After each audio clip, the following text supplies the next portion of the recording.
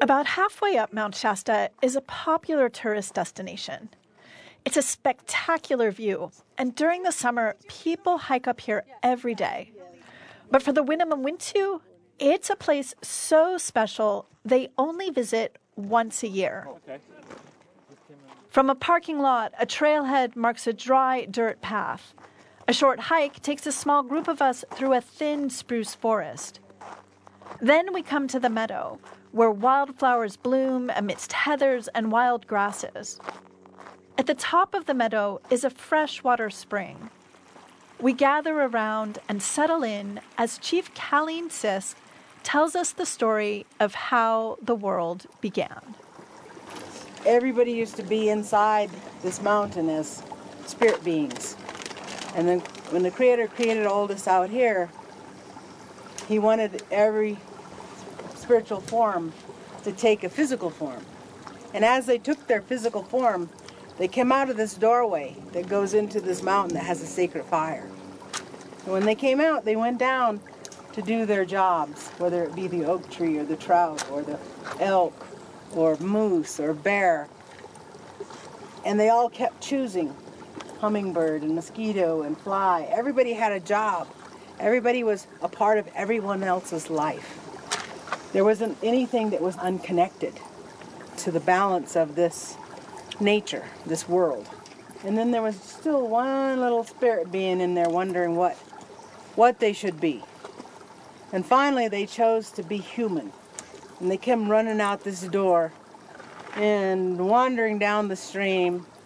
And the Creator looked at that human and said, that one's going to need a lot of help. It's going to have a hard time figuring out what it's going to do. Salmon, not too far ahead of it, heard all this going on. And as Salmon listened to this, Salmon came back and offered up his voice to this human so that the human could communicate with all things and try to get along that way. And so since that time, we have had a relationship very close with Salmon. And we are the speakers for Salmon because they can no longer speak. These salmon, they're the predictors of how healthy our water is in the ocean and in the streams. The Winnemem Wintu creation story helps explain the tribe's deep connection to salmon, their family. And now, after 150 years of settler occupation, their fates are linked. Numbers of both salmon and the Winnemem Wintu have gone down sharply. But the tribe has faith that if salmon can recover, then so can they. So they fight to keep the memory of salmon in their river alive and for their return. From KALW's The Spiritual Edge, this is A Prayer for Salmon, an audio documentary series about the Winnemem Wintu people and their clash with Northern California's Shasta Dam. I'm Judy Silber. Lila June Johnston, a lot of us think about indigenous origin stories as being myth or mythical. But is there also history embedded in them? To me, creation stories have many dimensions. When we dismiss these creation stories as mere myth, we forget to look at the deeper messages that they're saying. And a lot of times they always start with, we've been here since time immemorial. Indigenous peoples will say that all across this land because we actually have been here for so long that it doesn't make sense to count the years anymore. We've been here for the time it takes for a people to truly be of this place. So creation stories include this historical aspect of saying that indigenous people were here since, as you said, time immemorial. But don't they also represent cultural and moral values? Absolutely. Indigenous creation stories are embroidered with all of these really interesting lessons and values, and they teach us how to live life. So it's not just about their historical significance or how they tie us to place, but they also show our children like a blueprint of how to be human. For example, some of these creation stories talk about humility. The Sky Woman creation story of the Haudenosaunee of present-day New England She falls from the sky, lands on a turtle's back, and creates this landmass out of the turtle's back that we now call America. And what that story is also teaching is that we come from women, that women are sacred, women are the foundation of life. And so sometimes they teach us that animals are equal to humans. Sometimes these creation stories teach us that animals are even above humans. And almost all the time, these creation stories tell us that we are here to be stewards of the earth, stewards of ecology, and here to protect these lands where Creator put us.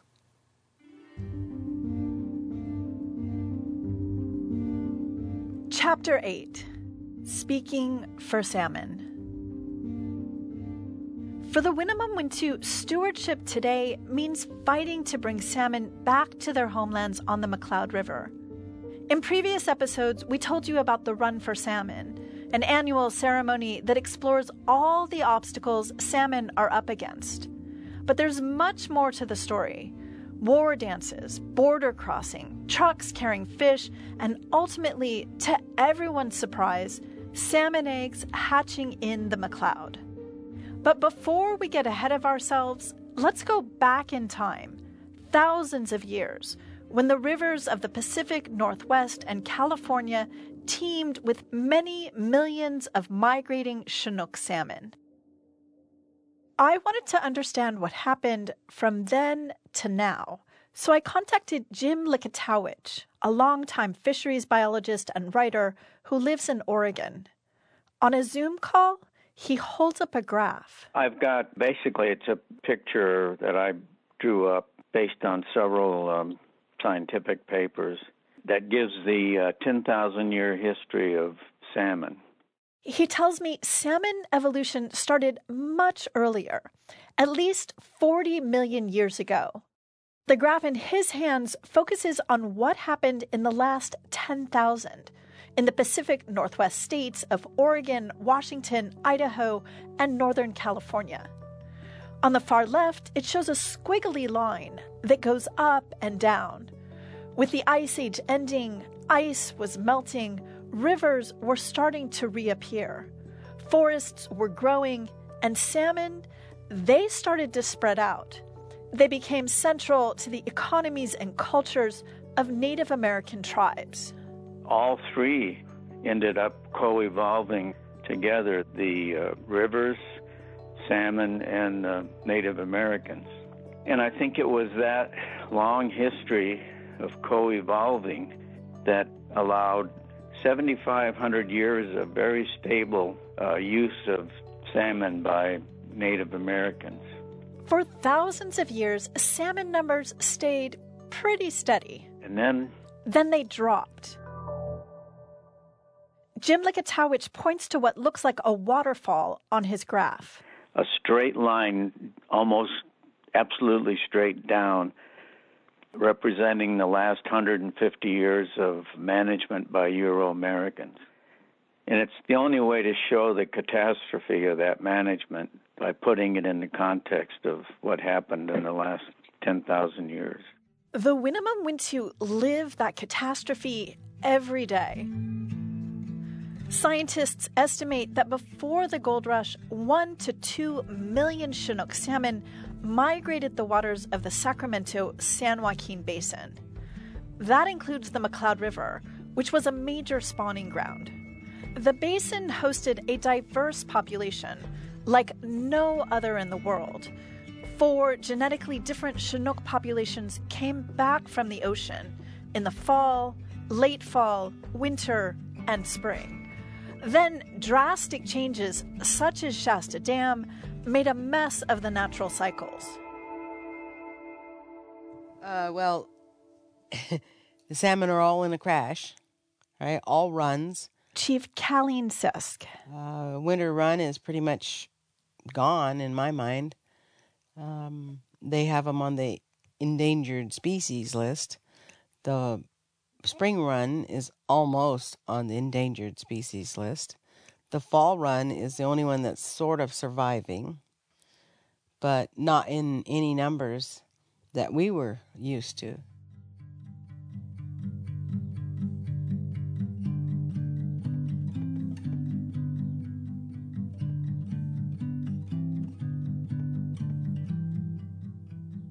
You're listening to A Prayer for Salmon from KALW's The Spiritual Edge.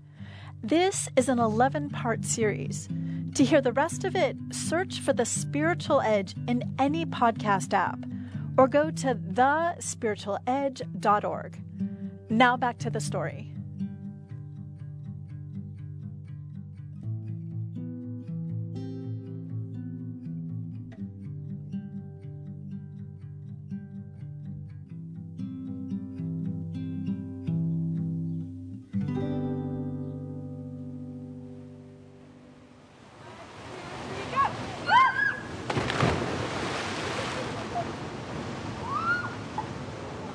Everybody with our group. This is our original ancestral homeland of the Winnemem Wintu. These are our hunting grounds, our fishing grounds. Doug Schofield stands before a group of about 25 people assembled on a rocky ledge. We're high up on the McCloud River, what used to be a last stop for salmon, about 10 miles from the base of Mount Shasta, where the river winds its way through a canyon lined with tall pines. Back in the day, this is where the salmon would come up the river. In the old days, the Winnemem Wintu would light fires along the river to help salmon find their way. And if waters ran low and the fish got stuck, they'd help them move upstream. Salmon no longer swim in the McCloud River, but the Winnemem Wintu refuse to let their memory die. Every year in late summer, they hold a ceremony where they act as stand-ins for the fish. We'll smoke everybody off, and then we'll jump in 3 different falls all the way up. So we'll do that in honor of the salmon. This is the beginning of one of their harder journeys. They started off in the ocean. They came all the way up. Throughout their lifespan, they got to go through all these different trials and tribulations just like us. So it lets us think about the life of these salmon, what they got to go through in their struggle. So at each one of the falls, we do something different. Doug's cousin, Jared Ward, is also here. At the first one, we jump off to kind of signify the way that they have to swim up the falls. At the second one, we go underneath the waterfall, which is what they kind of do just to feel the same things they do. And then at the third one, we dive down to get a rock, which is to signify like when they are ready to spawn, that they'll have to move the rocks out of the way in order to lay their eggs. At the first falls, those who are brave enough jump from a high rock into a deep, cold water pool. It's a big jump, maybe 15 feet. Dr. Denny Schulteis, or just Dr. Denny as people call him, is Winnemem Wintu by way of his grandfather. He stands barefoot in shorts at the ledge and stares down into the aqua green where salmon used to swim. I'm scared a little just for the cold, honestly, yeah. I got a little goosebumps, so yeah, a little bit. He's in his 50s and a little worried about his heart. Because I have a little AG. I'm working on my E. So I worry about my little thump, thump, thump.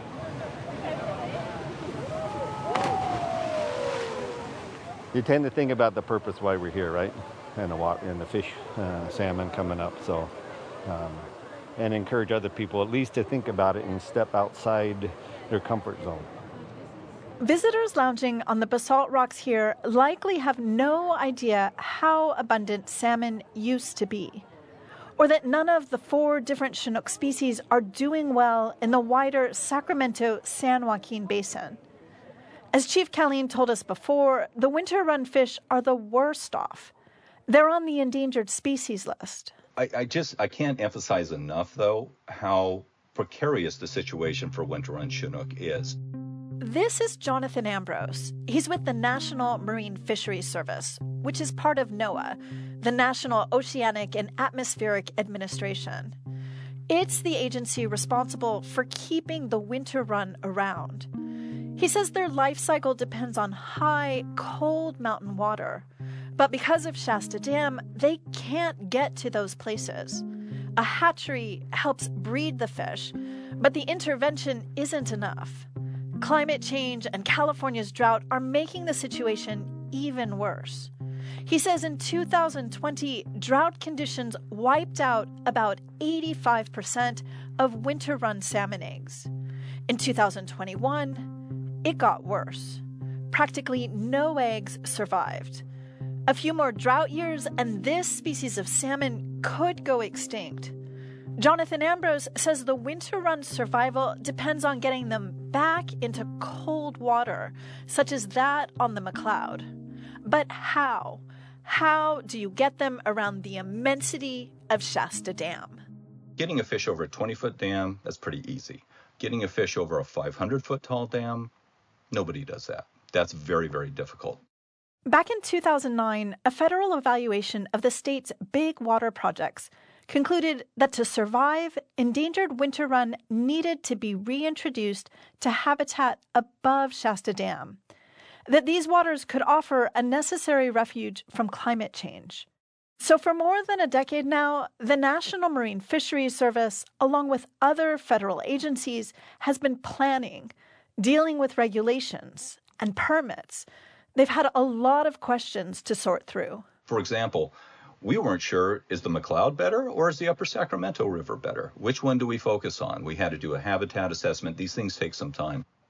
In the end, they chose the McCloud River. You can't ask for much better than this. Jonathan Ambrose crouches on a small gravel bar next to the river. He scoops up gravel with his hands and holds it out for me to look. I'm 56 years old and I feel like a little kid. It's beautiful. It's beautiful. I know it looks like rocks. But it's more than that. This is spawning success right here. We're maybe 20 miles downstream from where the Winnemem Wintu jump into those deep water pools for their salmon ceremony. But this is far more remote.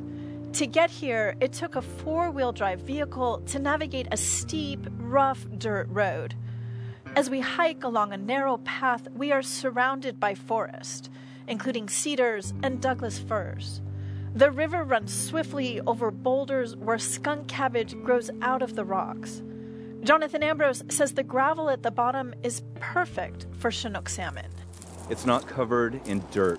When I take my hands away, they're the same color. There's no fine sand or sediment in here. There's no clay. There is lots of rock, and the fish would lay their eggs in here, and the cold water can flow through here, deliver oxygen to the eggs, and the metabolic wastes of the eggs are allowed to flush out. On the drive here, we saw the towering peak of Mount Shasta, called Bulyum Puyuk by the Winnemem Wintu. Its snowmelt percolates down through the area's porous rock and then deep into the aquifer. Decades later, the cold water bubbles up back into the McCloud. When I first saw this river, I thought, how can this not work? Let's just get the fish up here and see what happens. The question is, how? It'll take a lot of maneuvering. But here's the government's plan. Salmon migrating up the Sacramento River will be trapped just below Shasta Dam. By truck, they'll be brought to a hatchery and bred. Workers will then drive or helicopter fertilized eggs over to the McCloud River. The eggs will hatch in those cold waters and begin to swim downstream. But of course, they can't get around Shasta Dam. So the juvenile fish will have to be caught and brought to a spot below where they can continue swimming on their own out to the ocean. And in a few years, they'll start the journey back to where they were born. But upriver, Shasta Dam is still in the way. So the fish will once again require human intervention to complete their life cycle.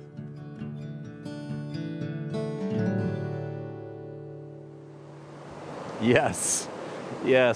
I'm thinking they were here 80 years ago, and they'll be here again. And I do see salmon in this river. And I do strongly believe they will thrive once they're in this cold water. That day on the river, I could feel the hope of once again seeing salmon in the McCloud. It's also a longtime goal of Chief Colleen Sisk's. But all of the waiting and endless discussions have eroded her ability to trust in government agencies.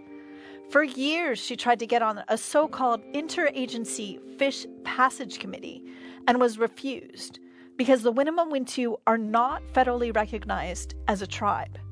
It's been a lot of bureaucracy to deal with and a lot of scientists who always say they need to know more. They don't even know everything about salmon yet. And how many years? I mean, it's like salmon don't have that many years to give them to learn more about salmon, right? Her knowledge of salmon comes from growing up fishing with her elders and wisdom passed down from her ancestors, who always had plenty of fish. Every day was a salmon day. And, you're talking about a people who lived off the land. And so you have some very stable foods that could be stored and could be carried over into times where food was more scarce to find. You'd be eating like 2 or 3 pounds a week. You can have the hummus that is a pounded flour kind of thing. You can carry it and just eat it and put it in your acorn soup or... And so that's different than the meat, different than the head, or the cheeks of the salmon, which have different nutrient values to it and a different taste to them. So it's not just like, oh, I'm really tired of eating salmon. I mean, that's what they lived off of. And for my tribe, it's like that was the way it was up until the Shasta Dam came. Chief Colleen wants salmon back in the McCloud, but she's not keen on the government's idea to use winter-run hatchery fish.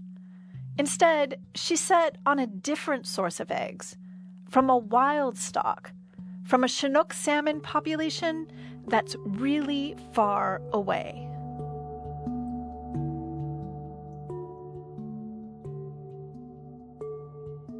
On the next chapter of A Prayer for Salmon, we go back to 2004 and a war dance that sets in motion events no one could have predicted. You're going to do this war dance and it's going to help you. You got to do it at the weapon of mass destruction. That's the dam.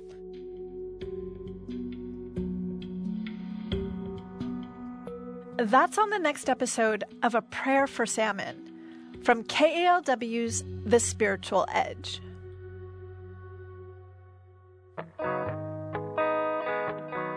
The music you're listening to is In the River by Ray Zaragoza. A Prayer for Salmon is a project of The Spiritual Edge at KALW Public Radio. To hear the rest of the series, look for The Spiritual Edge in your podcast app or go to thespiritualedge.org. That's also where we have beautiful photos from the series. I'm Judy Silber. Thanks for listening. In the river is our sisters and our brothers. We are camping out for each other. We are stronger when we band together, and we're standing up for the water. Don't poison the future away. You've got to have a Native Voice One, the Native American Radio Network.